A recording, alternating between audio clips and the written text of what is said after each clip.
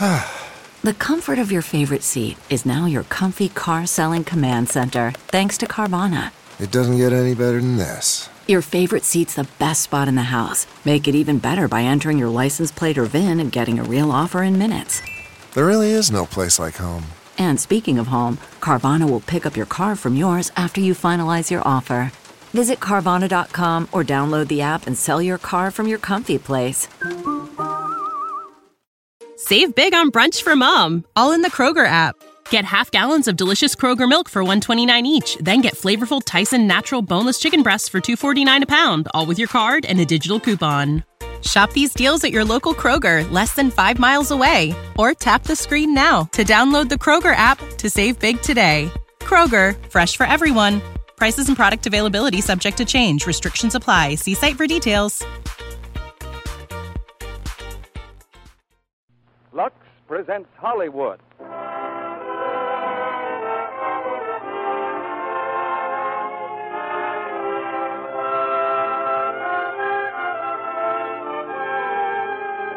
The Lux Radio Theater brings you Frank Morgan in The Pied Piper, with Roddy McDowell, Ann Baxter, and Ralph Morgan. Ladies and gentlemen, your producer, Mr. Cecil B. DeMille.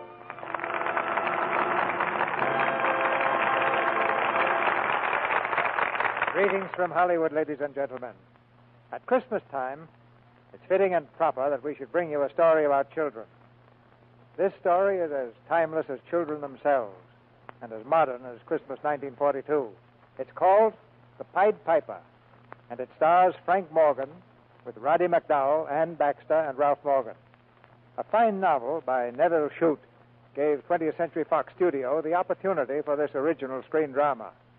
The heroic story of a man past fighting age who found another way to serve humanity.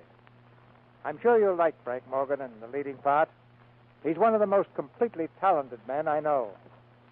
Besides starring with Mickey Rooney in pictures like The Human Comedy at Metro-Goldwyn-Mayer Studios, Frank has a weekly radio program which adds a precious store of laughter to a busy world. You'll meet another side of him in The Pied Piper, a serious side. This week, Americans will be celebrating Christmas all the way from the Arctic to the tropics. We had a letter the other day from a lady in Fort Worth, Texas, who had our own idea for soldiers who may be dreaming of a white Christmas somewhere in the South Seas. She writes that 2 packages of Lux Flakes with full directions for making snow out of them are on their way to a South Pacific island for some of our soldiers. She also sent some tinsel rope and red candles. Now, there's a good deed. Of course, it's a little too late for the rest of you to send Lux Flake snow to the South Pacific, but there's plenty of time to put it on your own Christmas tree. And as you do it, you might think of a khaki-clad group way out there, perhaps with a different kind of tree, but the spirit is the same, wherever 2 or 3 people of goodwill are gathered together. Now the curtain rises on Act 1 of The Pied Piper, starring Frank Morgan as Mr. Howard, with Roddy McDowell as Ronnie, and Ann Baxter as Nicole.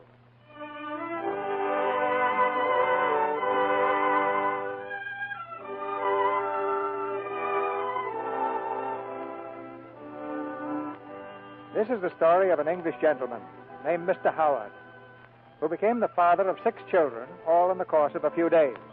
This sounds a bit incredible. But it's even more incredible when you take into account the fact that Mr. Howard didn't even like children. No. It's not that I dislike children. I assure you I've never disliked children. It's simply that they make me feel uncomfortable. I have no manner with them, if you know what I mean. Children are too bright. It was in the summer of 1940 that I first met young Ronnie Cavanaugh and his sister Sheila. They were staying at the same inn that I was in France, a quiet little place at the foot of the Alps near Switzerland. I'd been fishing there for a few days. Rather fair luck, too. I remember I came back to the inn one evening at sundown with my catch. The children were reading in the lounge, and Madame Picard was there, as always, standing in back of the little hotel desk. Ah, Mr. Howard, you have good luck today, yes? Here you are, Madame. 2 very fine trout. One for me and one for you for supper. Monsieur, what an accomplishment. 2 of them. Look, children, are they not beautiful? My father caught 5 today. Oh, did he? Probably fishing with worms. Oh, no, sir. He was fishing with an artificial fly. Yesterday he caught 10. Really? Is that so? Oh, but Ronnie, your father is such a young man. Monsieur Howard, you must be tired. No, Sit down, rest. I will take the fish to Emily in the kitchen. Well, thank you, madame. Good evening, Mr. Howard. Yes, good evening. I've just been doing my lessons. Will you help me, Mr. Howard? Help you? Is that regarded as ethical? Sir? Oh, it's quite all right, Mr. Howard. Everybody knows she cheats. Oh. You see, Mr. Howard, I have to name 5 states in the United States, and the only one I can think of is Texas. Texas, eh? Yes. Well, let's see. Texas. And then there's California. That's right, California. And Virginia. Virginian cigarettes, you know. Virginia. And Virginia, California, Texas. Rochester. Rochester? Yes. Rochester isn't a state. Really? Then may I ask what it is? Rochester's a city. It may very well be a city, young man. I don't deny that. I only contend that it's also a state. A state somewhat north, a bit to the northeast of the New England colony. But it's not, Mr. Howard. It's just a city, and that's all. Yeah. A city in the state of New York. Did anyone ask you? No, sir. Then you'll be doing me a great favor by keeping your irresponsible conjectures to yourself. Yes, sir. Yeah. Evening. Good evening, Daddy. Evening, Mr. Howard. Yeah, good evening. Hello, Dad. Hello, son. Anybody tried the wireless this evening? We ought to be able to get some English news if Berlin hasn't jammed it. Dad, is Rochester in the United States a city or a state? Rochester? Rochester's a city, of course. Why? Mr. Kavanaugh, have you any corroboration for that statement, or is that simply your opinion? I'm afraid I don't quite understand, sir. Well, Mr. Howard told Sheila that Rochester's a state. Well, I must admit I've never heard the question raised before, but I really don't believe it is. And what would you say, sir, if I informed you that I myself have visited the state of Rochester? In that case, naturally, I'd be compelled to admit that you were right, sir. Listen, Dad, I hear planes. Listen. Yes. Quite a few, I imagine. They're German, Dad. They're Heinkel. You can tell by the motor. Ronald, those planes again. Yes, dear. They're German, Mother. I can tell. I heard them pass this afternoon, and now they're coming back.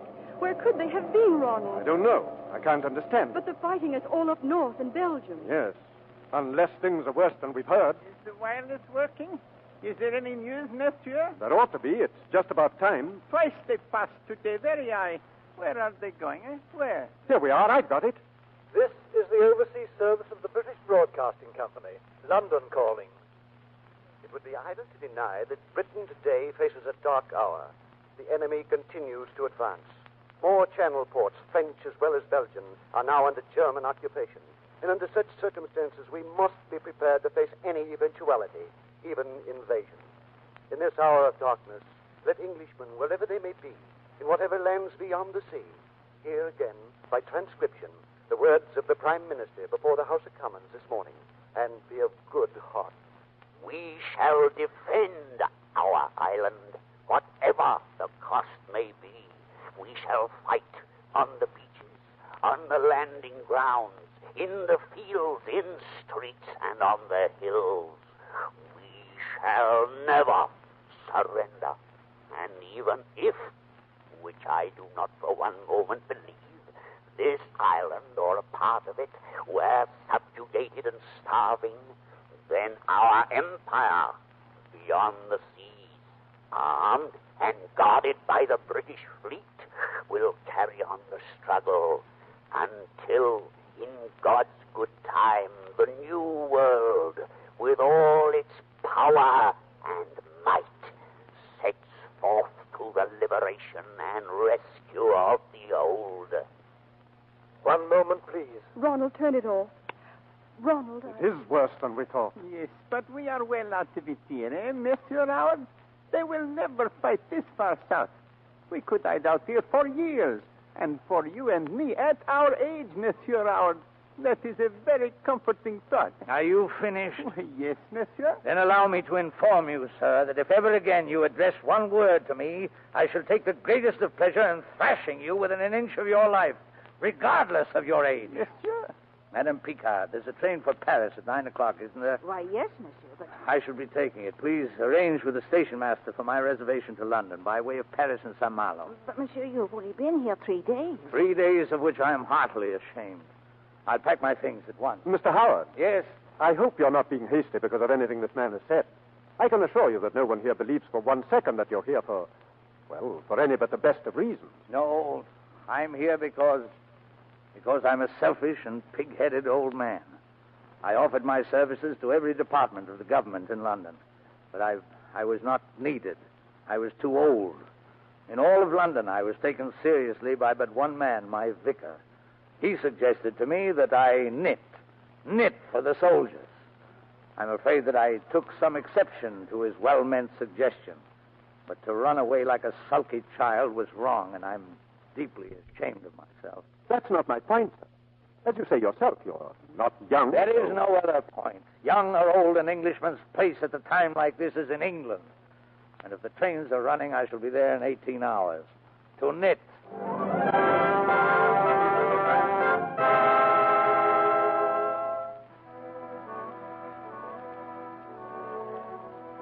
An hour later, I was in my room, still packing, when Mrs. Cavanaugh asked to see me. She seemed quite strained and nervous. Mr. Howard, do you know what my husband does? No, I can't say that I do. He's an official of the League of Nations at Geneva. And in Geneva, they think that Switzerland is very likely to be invaded next. Do they really? That's where we're going tonight, back to Geneva. But is that very wise if there's danger there? Well, that's not what matters. It happens to be his post of duty. I see. But if Hitler does come, there won't be much food. There never is under him. A filthy little gutter snipe. Well, for myself, I'm not afraid. Nor my husband. It's the children we're thinking of. Oh, yes? Mr. Howard, would you take them with you back to England? Do what? It would only be to Plymouth. My sister would meet you there with the car, and... Oh, I know it's asking an awful lot. I know, but you mean that boy, too? Please, he didn't mean to be rude. He's really a very good child. And he'll behave, I promise you. Mrs. Cavanaugh, No. It's impossible. I'm sorry. But it's out of the question. Really, I couldn't. I simply couldn't.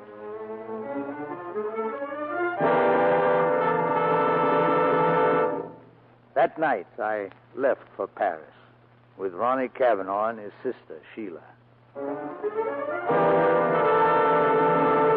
are we taking the train, Mr. Howard? Of course we are. Yes, we... And will we sleep on the train, will we? I expect so, yes. She won't. What's that? She won't sleep on the train. What do you mean? Why won't she? Because she always gets sick on the train. Sick right on the floor. I don't either. You do. I don't. Of course you do. I do not. Now, please, let's not dispute the fact. Time will tell us who is correct, I'm afraid.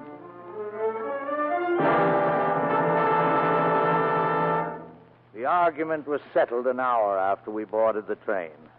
Sheila was quite sick.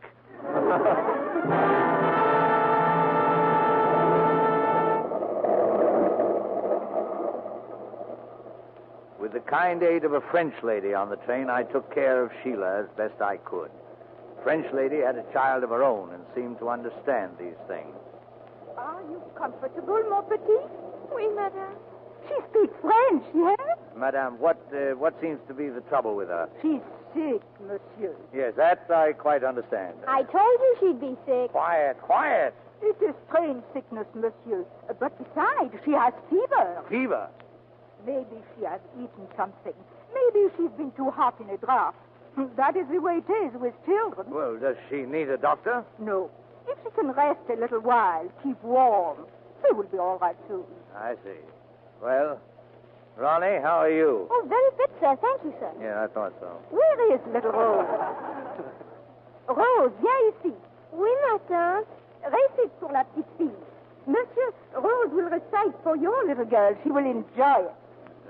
Thank you. How do you do, little Rose? Comment allez-vous, monsieur? Récite, Rose.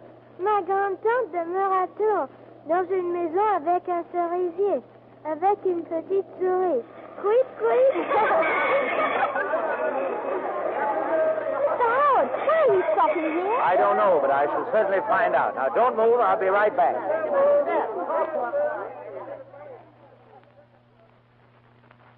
Now, just a moment, my good man. But, monsieur... I want to know when the next train leaves for Paris. To Paris? There is no more trains to Paris, monsieur. Not trains to the north at all. But I hold tickets. I report you to the management. Monsieur, do you not understand? The Germans have crossed the Marne. The whole France is breaking. Maybe the trains will never run again. Never, but I have 2 small children. At your age, monsieur, that is undoubtedly magnificent. But if this is a contest, I have 9. Now, look here. Mr. Howard, quick. Ronnie, I told you to stay on the train. Listen, there's a bus outside to Shot. Shot? Why shot? There's a train there to Saint-Malo. The chef de gare told me. Well, then let's catch it by all means. Come along.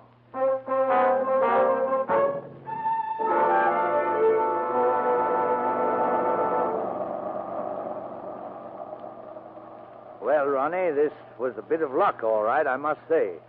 This bus idea was very clever of you. Very clever indeed. Thank you, sir.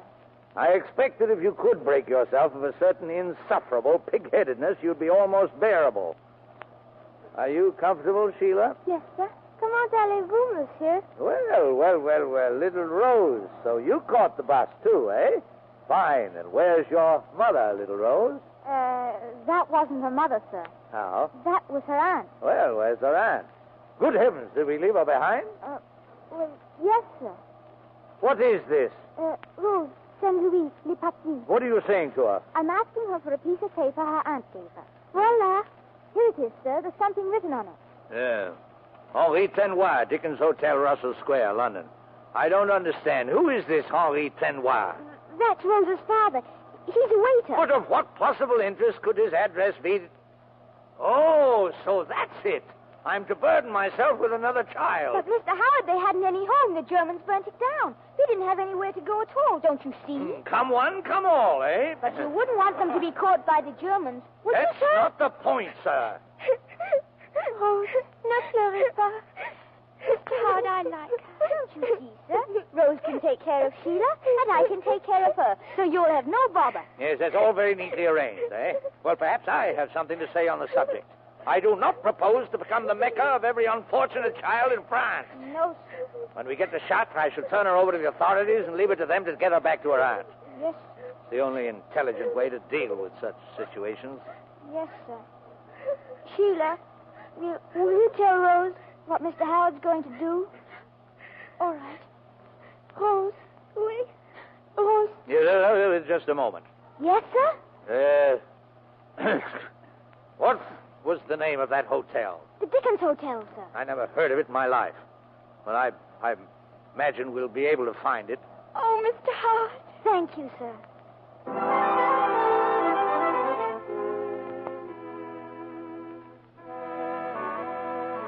We were about 40 miles from Chat when the bus stopped to repair a tire. It was a lovely day. There was a stream just off the road where we sat down to have our lunch under the trees. And then the planes came. German planes. They dropped out of the sky, swarmed down toward the road and the bus. It didn't seem possible that they were trying to kill us.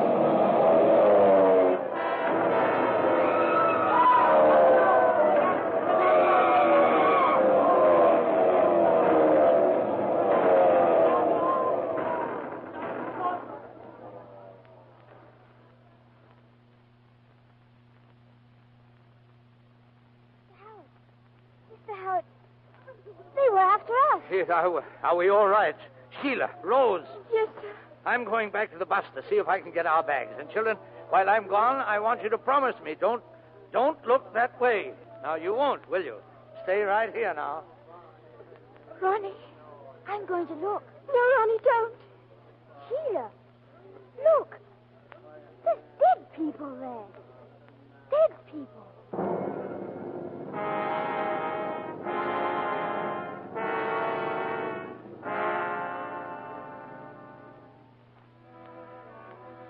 We were still there on the road when night came, and I herded the 3 children into a deserted old barn to sleep.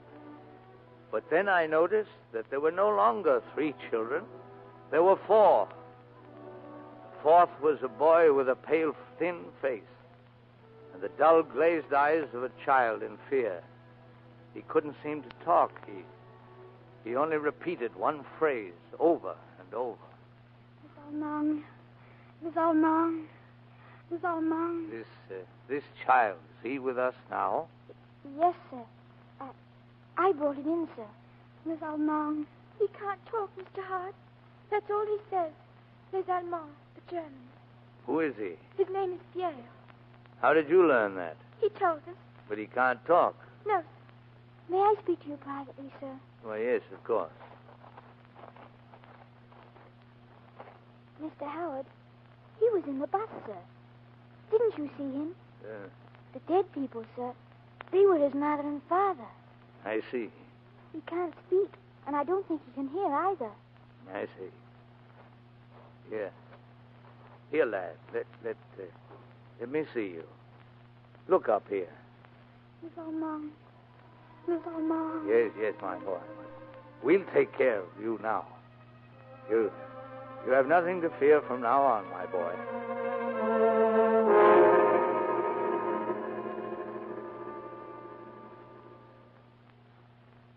Mr. Howard, sir.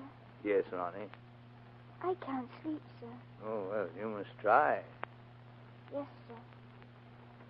Mr. Howard? Yes? I'm sorry I was rude the other night about Rochester. Oh, that's quite all right. It doesn't matter in the least.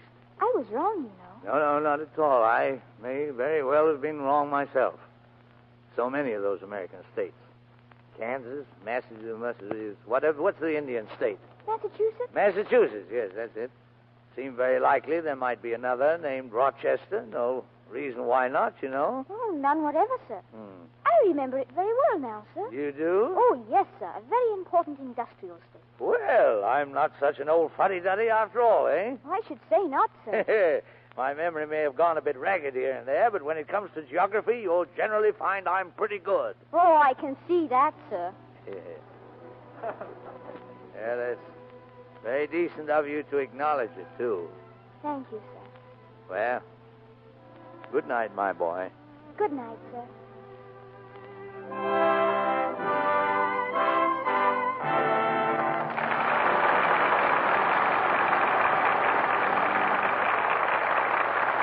In a moment, we'll hear Act Two of The Pied Piper, starring Frank Morgan, with Roddy McDowell, Ann Baxter, and Ralph Morgan.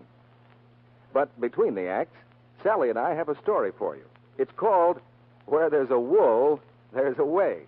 Or Leave It to Lux. It's a continued story because when you leave it to Lux to care for them, the sweaters and scarves and socks and mittens, all the washable woolies you get for Christmas, will continue to wear longer. And it's an escape story.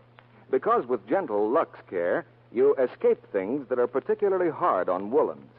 There's no harmful alkali, no need for hot water, none of the cake soap rubbing that's so apt to shrink and harshen the soft woolen fibers. It's a story that needs to be told, too, these days when wool is so precious. You know how wonderful Lux is for woolens, but it's a thoughtful idea to tuck a box of Lux in with the woolies you give for Christmas. Your gifts will be better appreciated the longer they last. And they'll last longer, wear better, when you Lux them. But, Sally, let's get right down to the facts of our story. How to wash a sweater. Chapter 1. Draw an outline of your sweater on a big sheet of paper. Then, make rich, lukewarm Lux studs and squeeze them gently through the sweater. Don't rub, and don't wring or twist. Chapter 2. Rinse thoroughly in water the same lukewarm temperature. Then roll in a Turkish towel to take out excess moisture. Chapter 3. Unroll and pin it with rust-proof pins to the outline you made before you Luxed it. Then dry flat, away from heat. So there's our story. A story that really begins when you buy a big box of Lux Flakes and leave it to Lux to care for your precious woolens. We pause now for station identification. This is the Columbia Broadcasting System.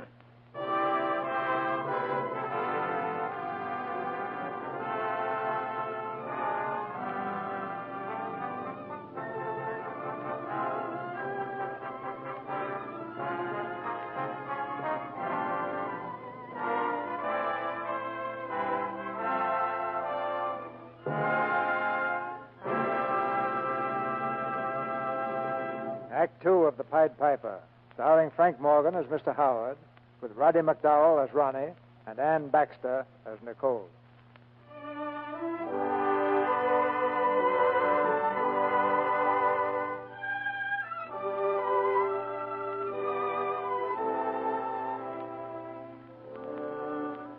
As the Pied Piper of old led his children to a happy land beyond the mountain, so our piper, Mr. Howard, tried to lead them beyond the sea, to security, to safety, to England. It took us 3 days to reach Chartres. I remembered then that I had a friend there, a young lady named Nicole Rougeron, whom I had met on a vacation in St. Moritz. I decided I would appeal to her for help. Monsieur Howard. Oh, monsieur. You remember me, mademoiselle? But naturally, monsieur. Come in, please, quickly.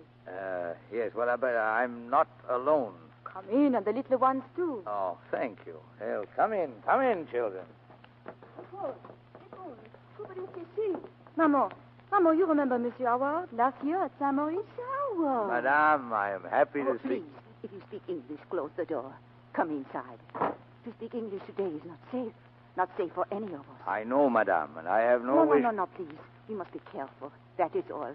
Our friends are still our friends, regardless. That is very kind of you, madame. But, monsieur, the children, you did not have them last year.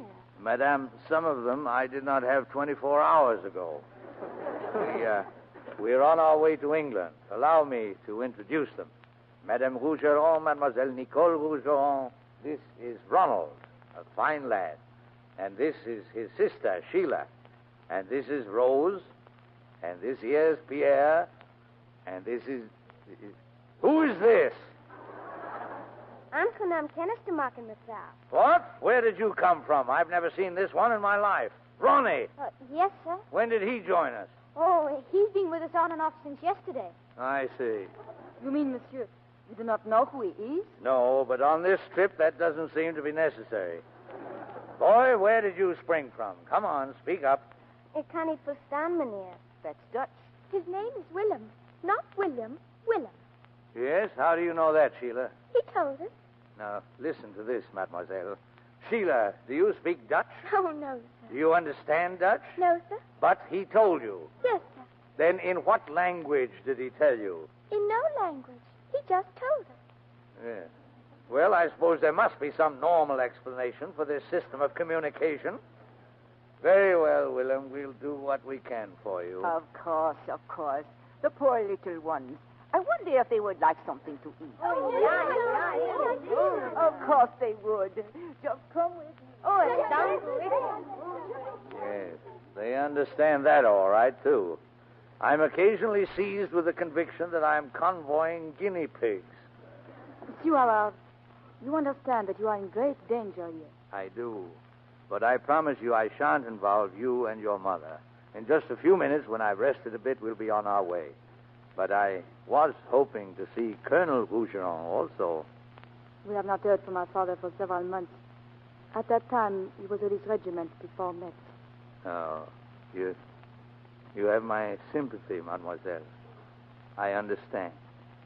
You see, I, too, have suffered a loss. You remember my son, Jean? Jean? Oh, yes, but... I regret to inform you that he was killed. He was in the RAF, you know. Shot down over Helgoland 2 months ago. Gave a very decent account of himself, I understand, before they got him. Then he's dead. Excuse me, please.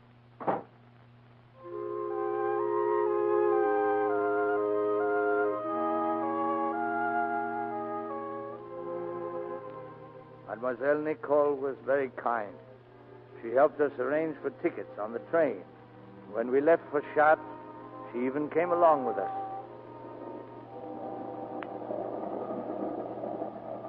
May I ask now where we are bound? To the Channel, monsieur. The Britannic coast.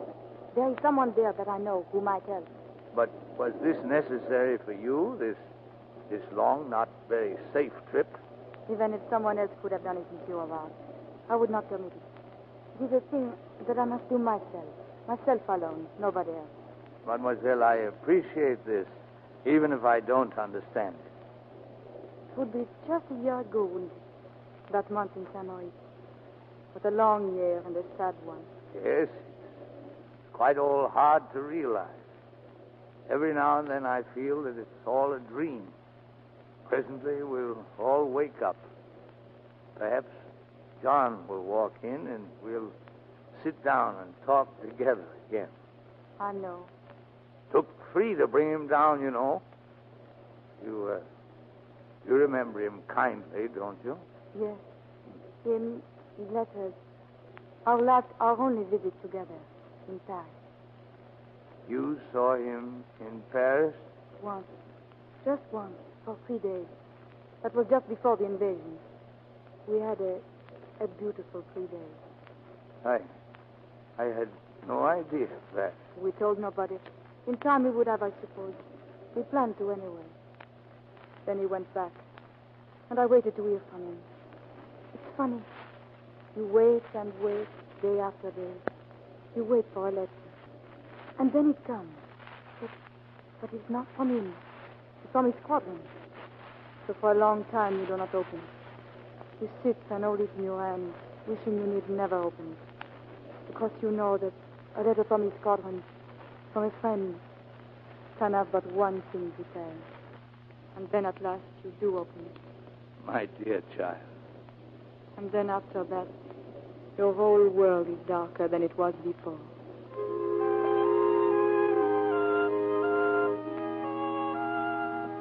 Nicole's loss had been as great as mine, and I understood then why she had come with us. We went to a little town near the channel to the home of Nicole's uncle. With the children off to bed, he listened to our story, smoking his pipe, nodding quietly. And what do you propose now, Nicole? You have fishing boats, Uncle. You know young men, daring young men. Can you not find one who will take Monsieur Howard and the children across the channel? I'm quite prepared to pay, you understand. And what is the price of a man's life, monsieur? Uncle, there are little children. They must not be left here. Our country is no longer a place for children. Our country is no longer our country. You do not know, Nicole. You have not begun to learn what it is to live under the bush. How do I know I can trust this man? How do I know this is not a trap? But I know him, Uncle. I know him very well. How do I know I can trust you? Voyons. How do you know you can trust me? I refuse even to think of such things. Under the bush, child, that is what happens. As I have said before, I have no wish to involve anyone else in my own personal problems. I shall, of course, leave the house. No, please. Let me sleep on it, monsieur. Perhaps tomorrow. Listen. Do you hear? It is a raid on Brest. Right. It is the harbor. They're after the ships. Why, those filthy... No, monsieur. It is a British raid. Those are British planes. British? That is it. They're after Hitler. There was a report in Brest today that he was there inspecting the invasion fleet. Well, after Mr. Schickelgruber, eh? Well... Monsieur Howard, what is it? It's a raid, sir? I should say it is. Those are British planes, my boy. The RAF. The RAF? Yes, I've got to go and get a look at this, by George. Yes, there they are. See? Bang! That's it, boys. Bang! Hit 'em again. Bang! Bang! By George, this is the greatest thing I ever saw in my life. Bang!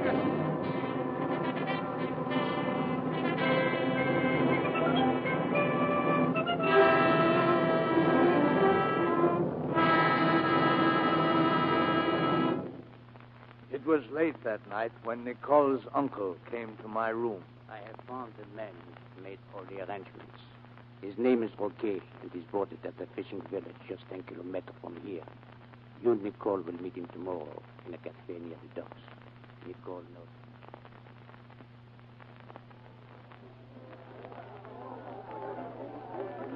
Roquet, Monsieur Roquet. Nicole, que diable faites-vous ici? On comprend, Monsieur Howard. Monsieur Howard ne comprend pas le français. All is all right. You have the boat. The boat, it is by the bottom of the lighthouse. You understand? Yes. From the outside of the cafe, you will see the lighthouse to the right. You understand? Yes. When do we start? Tonight. Now. The sooner the better. Bonsoir. Bonsoir, Nicole. Bonsoir, grand-père. Goodbye. Monsieur Roquet.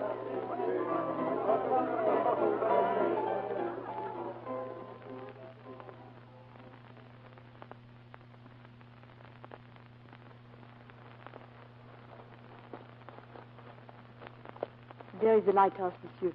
And there is the boat. Sheila. Stop here. Okay? Here. This way. Well, I suppose this is goodbye, Bon voyage, monsieur. my child. Won't you come with us to England? No, monsieur. I am not English. I am French. And you have told me yourself that in times of trouble one should be in one's own country and do what one can to help. This is where I belong, here. Yes, but afterward. Oh, afterward I shall come. Well, goodbye, my child. Goodbye, monsieur. Halt there! Halt! Mr. Howard. Helfen Sie in den Booten! Greifen Sie den Mann! Ja, Herr Leutnant. They're Germans. Soldiers. So, you are leaving us, eh? You're English, yes? Well? I am English. This young lady is not. She is French. You will come with me. All of you. But I tell you You that will come with me. Good. Here's the honor, Herr Leutnant. Ah, the boatman. You are English also? I am French. Vous me faites pas peur, sale beau Schweigel! Now, monsieur, you will come this way. Please.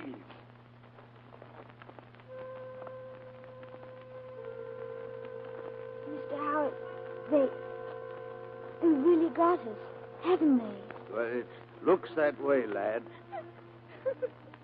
Oh, Pierre. Pierre. Les Allemands! Les Allemands! Les Allemands! Les Allemands!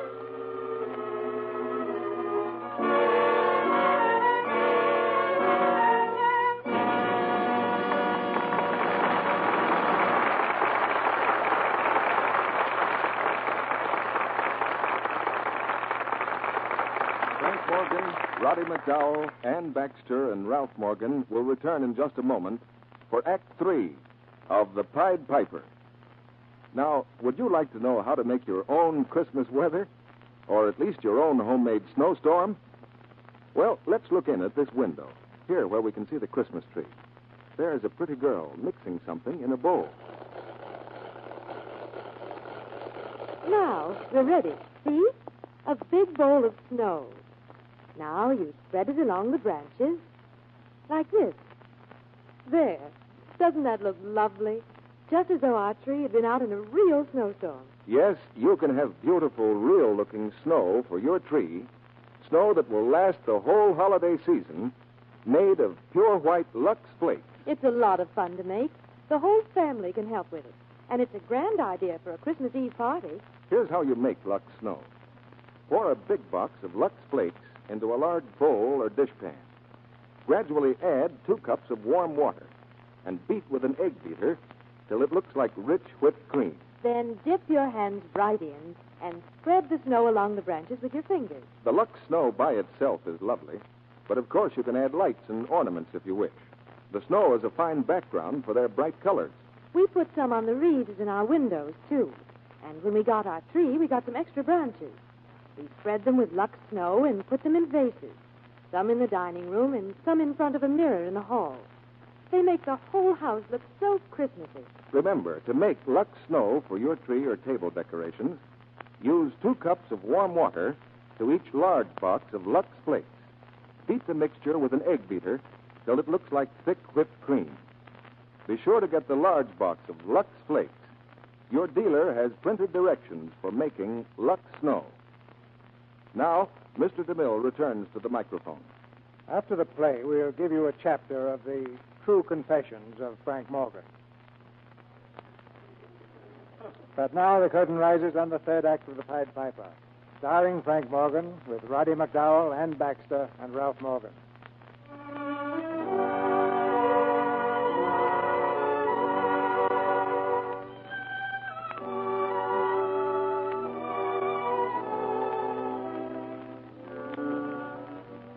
The land of hope lay just across the channel, a few miles of water between refuge and despair. But Mr. Howard and the children were on the wrong side. They brought us to a house in the town, the headquarters of the Gestapo. The children and Nicole and Roquet and I. They took us before a major who sat smiling at us from behind his desk. Very touching, yes. A lovely group of children, Mynheer. I suppose you know that Charrington has been arrested. I haven't the foggiest idea what you're talking about. Nor have you ever heard of Major Cochrane, I suppose, of Room 212, Army Intelligence, in the War Office in London. No. Your memory obviously needs freshening. So, an English gentleman traveling across France with 5 children, anxious only to get back home. A pretty and a most disarming device. It happens to be the truth. Who are these children? Where did you get them? The 2 English children belong to friends of mine. The others... You insist on this absurd story. You asked for the truth, didn't you? Yes, and I shall get it. You see, we know who sent the information to the English of the Führer's visit to the fleet at Brest. We know who caused that raid. You and Charrington. What we do not know, and what you shall tell us, is how that message was passed through to England. That is what you are going to tell us, Mr. Englishman. And as soon as it is told, the pain will stop. Not before. Take them away. Yeah. I say, one question, please. Did they get him? Get home. Hitler. Of course not. Oh, that's too bad.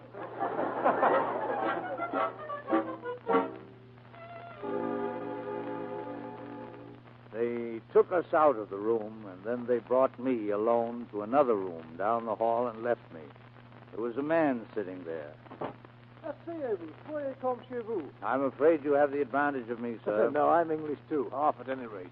Oh, English? Well, what are you doing here? Waiting to be shot. Oh, you're Charrington. You've heard of me, eh? I'm supposed to be mixed up with you in some way. That raid on the ship. Too bad we didn't get the little beggar.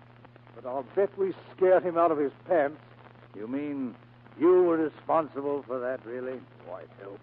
They caught me, so there's no point in denying it. Only I wish they'd stop throwing innocent people in this room with me on the theory that they're going to convict themselves in some fashion. Really, I look for better things from you, Major Deason. More ingenious. Nothing as childlike as this. I say, are you feeling all right? Oh, quite. I'm assuming, of course, that there's a microphone in this room somewhere. Oh. They're listening to us right now. Yeah. You're wasting your time, Major. This man knows nothing about my affairs. But I will tell you this. The English will be back here, and the Americans, too. And I warn you, they'll not be as gentle as they were after the last war. They'll deal with you this time as they would with vermin. As for you, if you kill this old man, I can assure you that you will be hanged publicly, and your body left to rot on the scaffold as a warning to your other murderers. That ought to hold him. You're a very rash young man. Oh, I'm in for it anyway. At least I can get a bit of satisfaction out of it.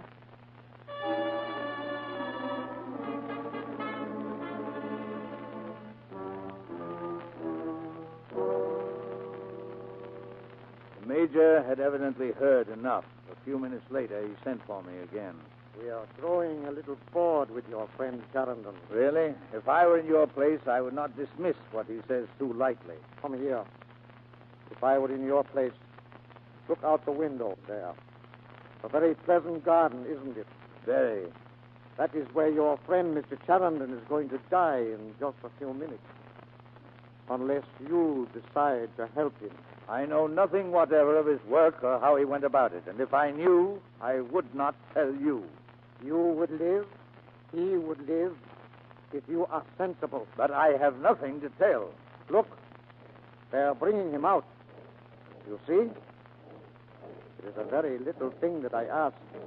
Tell me how he got the information out of France, and I will stop this execution. I have told you truthfully, I do not know. You haven't much time. Think about it again.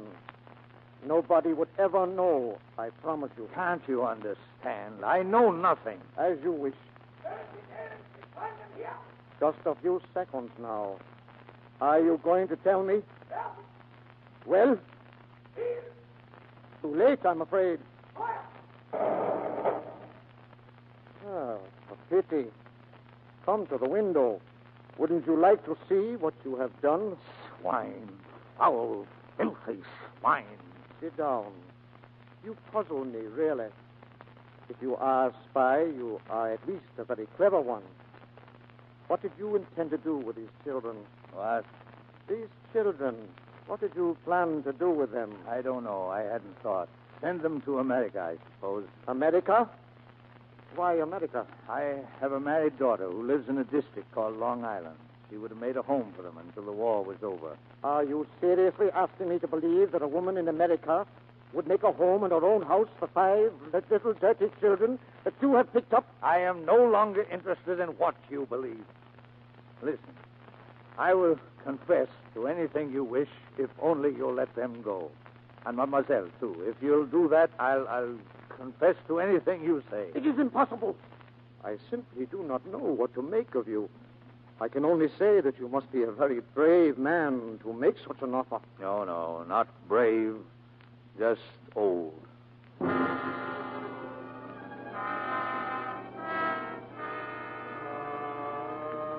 was not finished with me yet. The next day I saw him again, alone. I do not believe one word of your story about these children.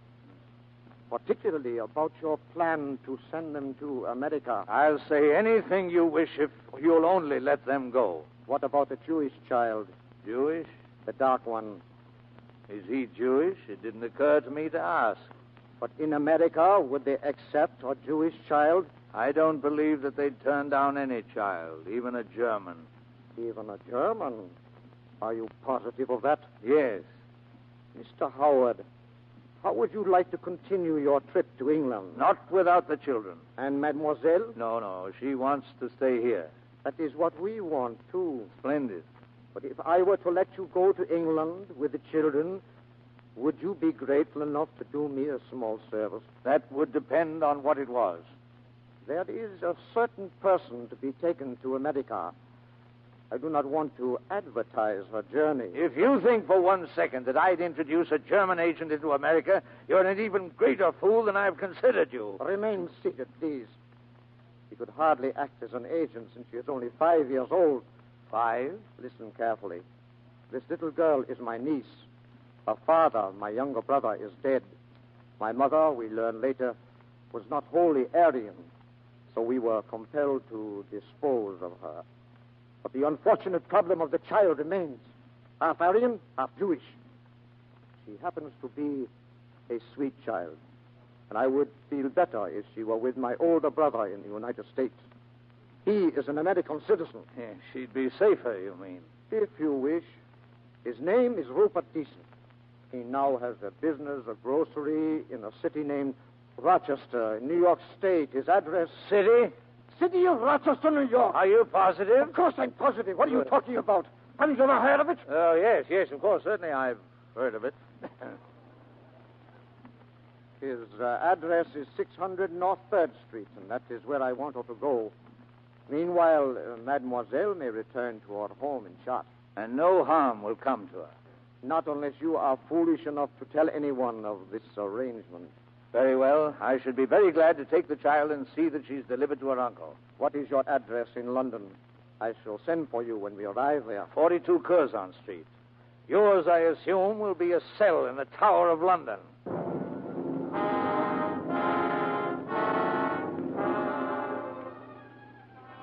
We were released that night, all of us. Roquet had the boat ready, and we stood lined up on the deck waiting for the little girl we were to take with us. She arrived with the Major, a tiny child carrying a doll in her arms. Oh, this must be Anna. How do you do, Anna? How do you do, Anna? Children, stop. Stop it immediately.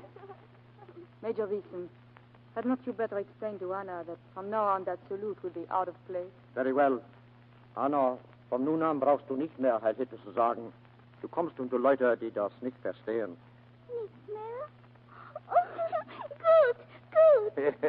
Get aboard. I want to see you get away. All of you, get aboard. Well, goodbye, Nicole. Goodbye. All of this I know you have done for my boy.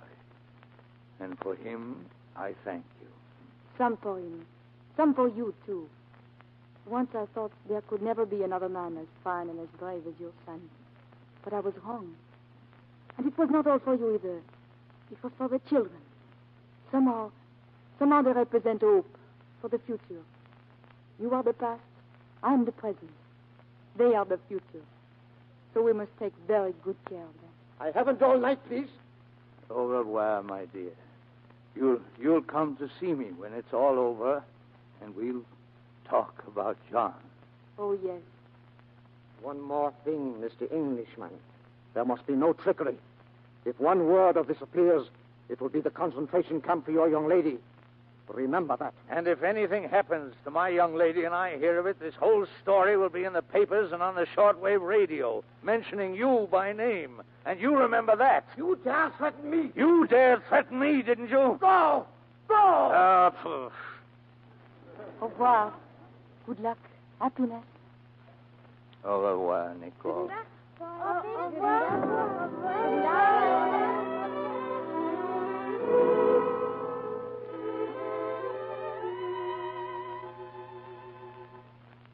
Well, we're on our way, children. I think you'd better all go below and see if you can't get some sleep. Do we have to take off our clothes tonight? No, you may sleep with them on tonight. Good night. Good night. Good night, my dear. Good night, little Anna. We're all friends now. Good enough, Herr Howard. Oh, Ronnie. Yes, sir? There's a little matter I think I ought to clear up with you. What's that, sir? You remember our little discussion regarding Rochester? Oh, yes, sir, but I told you. I know, but it seems that we were both wrong. Really, sir? Yes, I happened to be talking it over with a fellow the other night. A fellow knew all about it. It's not a state at all, it's a city in New York State. Well, now, isn't that odd, sir, that we both should have made that same mistake? You're really a very extraordinary boy, Ronnie.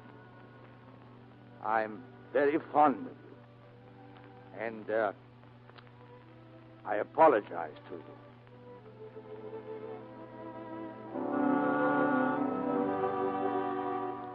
We reached the English coast the next morning, and in 3 weeks I had seen them all off to America. That was over 2 years ago, but I hear from them quite often. Just yesterday I had 6 Christmas cards. 6 cards in round, childish hands, wishing me joy.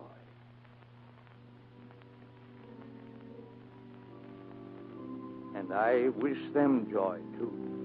For this Christmas, next, all the Christmases to come. For this is what we are all fighting for, and this is our prayer, that there shall be other Christmases, that children of every land, of every race and color and creed may laugh and play and sing on Christmas morning and say, Merry Christmas to a brighter and a better world. Merry Christmas. Merry Christmas. Goeie Noël. Aangename kerstdagen. Bon Noël. Aangename Bon Noël. Bon Noël.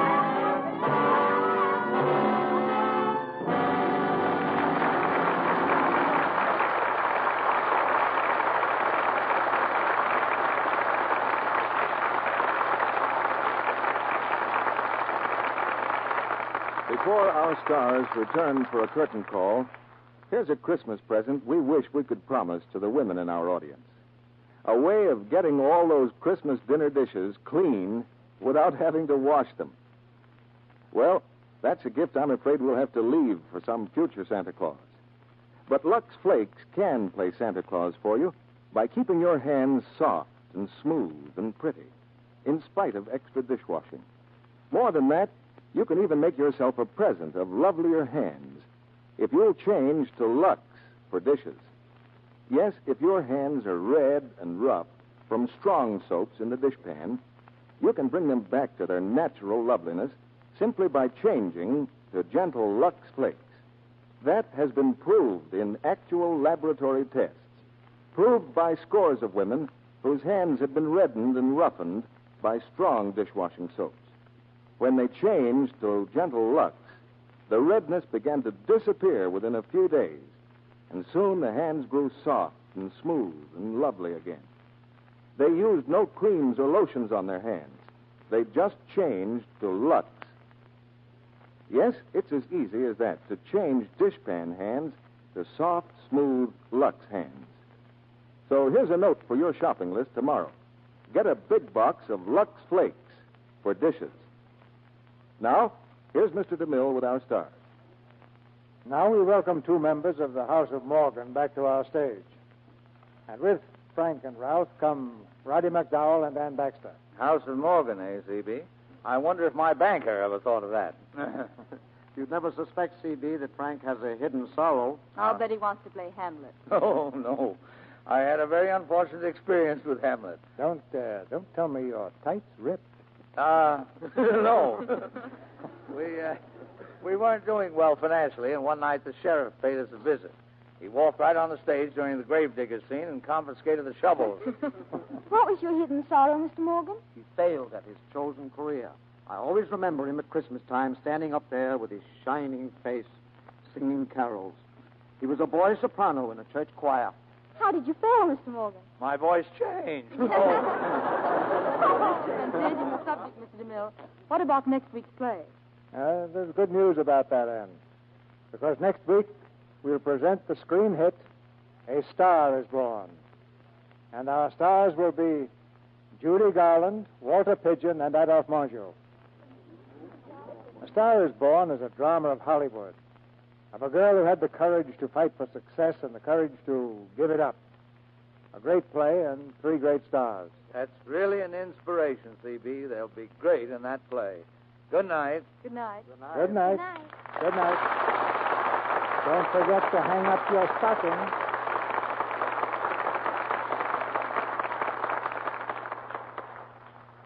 Before we say good night, I'd like to tell you my favorite Christmas story. It concerns a little boy named Pierre, and it happened in San Francisco some years ago. The pastor of a church in that city discovered one Christmas day that the figure of the Christ child was missing from a group depicting the Nativity at Bethlehem. The pastor was leaving the church wondering what kind of vandal could have done such a thing when he was almost run over by the little boy Pierre pulling a little red wagon. And in the wagon was the tiny figure of the Christ child. The pastor was amazed and spoke severely to the boy, trying to explain the misdeed he had committed. The boy replied, "But I prayed to the Lord for a red wagon, and I promised him that if I got it, I'd give the Christ child the very first ride in it. So I'm keeping my promise. It's his birthday." Ladies and gentlemen, on this Christmas of 1942, the civilized nations of the world are fighting for many freedoms, among them the right of little boys like Pierre to worship as they choose.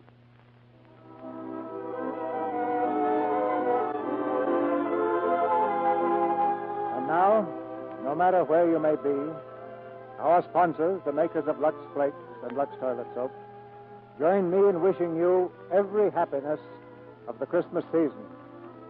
And we invite you to be with us again next Monday night, when the Lux Radio Theater will present Walter Pidgeon, Judy Garland, and Adolphe Menjou in A Star is Born.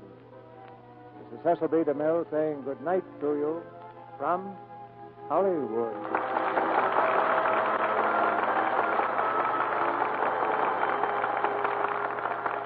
Did you know that when you roast a turkey or a chicken for Christmas dinner, you can help produce ammunition?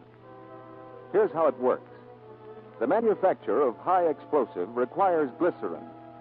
Glycerin can be made from waste kitchen fats. You'll have some extra fats left over on Christmas, so send them off to war. Put all your waste fats in a clean, smooth-edged can and take them to your meat dealer regularly. Roddy McDowell and Ann Baxter appeared through the courtesy of 20th Century Fox Studio. Roddy McDowell will soon be seen in the picture My Friend Flicka, and Ann Baxter in Crash Dive. Heard in tonight's play were Deli Ellis, George Sorrell, Eric Snowden, Leo Cleary, Norman Field, Hal Gerard, Alec Harford, Claudine Legic, Noreen Gamil, Merrill Roden, Florette Zalma, Maurice Tausen, Mary Raymond, Vernon Steele, and Barbara Jean Wong. Our music was directed by Louis Silvers. And this is your announcer, John M. Kennedy, reminding you to tune in next Monday night to hear Judy Garland, Walter Pidgeon, and Adolphe Menjou in A Star is Born. This Christmas, give the greatest gift of all, a chance to feel better. Give Vims, the new low-cost vitamin mineral tablets. Vims match the 6-vitamin formula doctors endorse. Get Vims in the special Christmas wrapper ready for mailing at your druggist. VI for vitamins, double MS for minerals. Vims. This is the Columbia Broadcasting System. The comfort of your favorite seat is now your comfy car-selling command center, thanks to Carvana. It doesn't get any better than this. Your favorite seat's the best spot in the house. Make it even better by entering your license plate or VIN and getting a real offer in minutes. There really is no place like home. And speaking of home, Carvana will pick up your car from yours after you finalize your offer. Visit Carvana.com or download the app and sell your car from your comfy place. Save big on brunch for mom, all in the Kroger app. Get half gallons of delicious Kroger milk for $1.29 each. Then get flavorful Tyson natural boneless chicken breasts for $2.49 a pound, all with your card and a digital coupon. Shop these deals at your local Kroger, less than 5 miles away. Or tap the screen now to download the Kroger app to save big today. Kroger, fresh for everyone. Prices and product availability subject to change. Restrictions apply. See site for details.